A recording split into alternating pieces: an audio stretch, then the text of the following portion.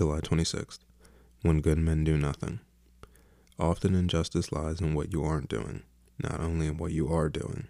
Marcus Aurelius, Meditations 9.5. History abounds with evidence that humanity is capable of doing evil, not only actively, but passively.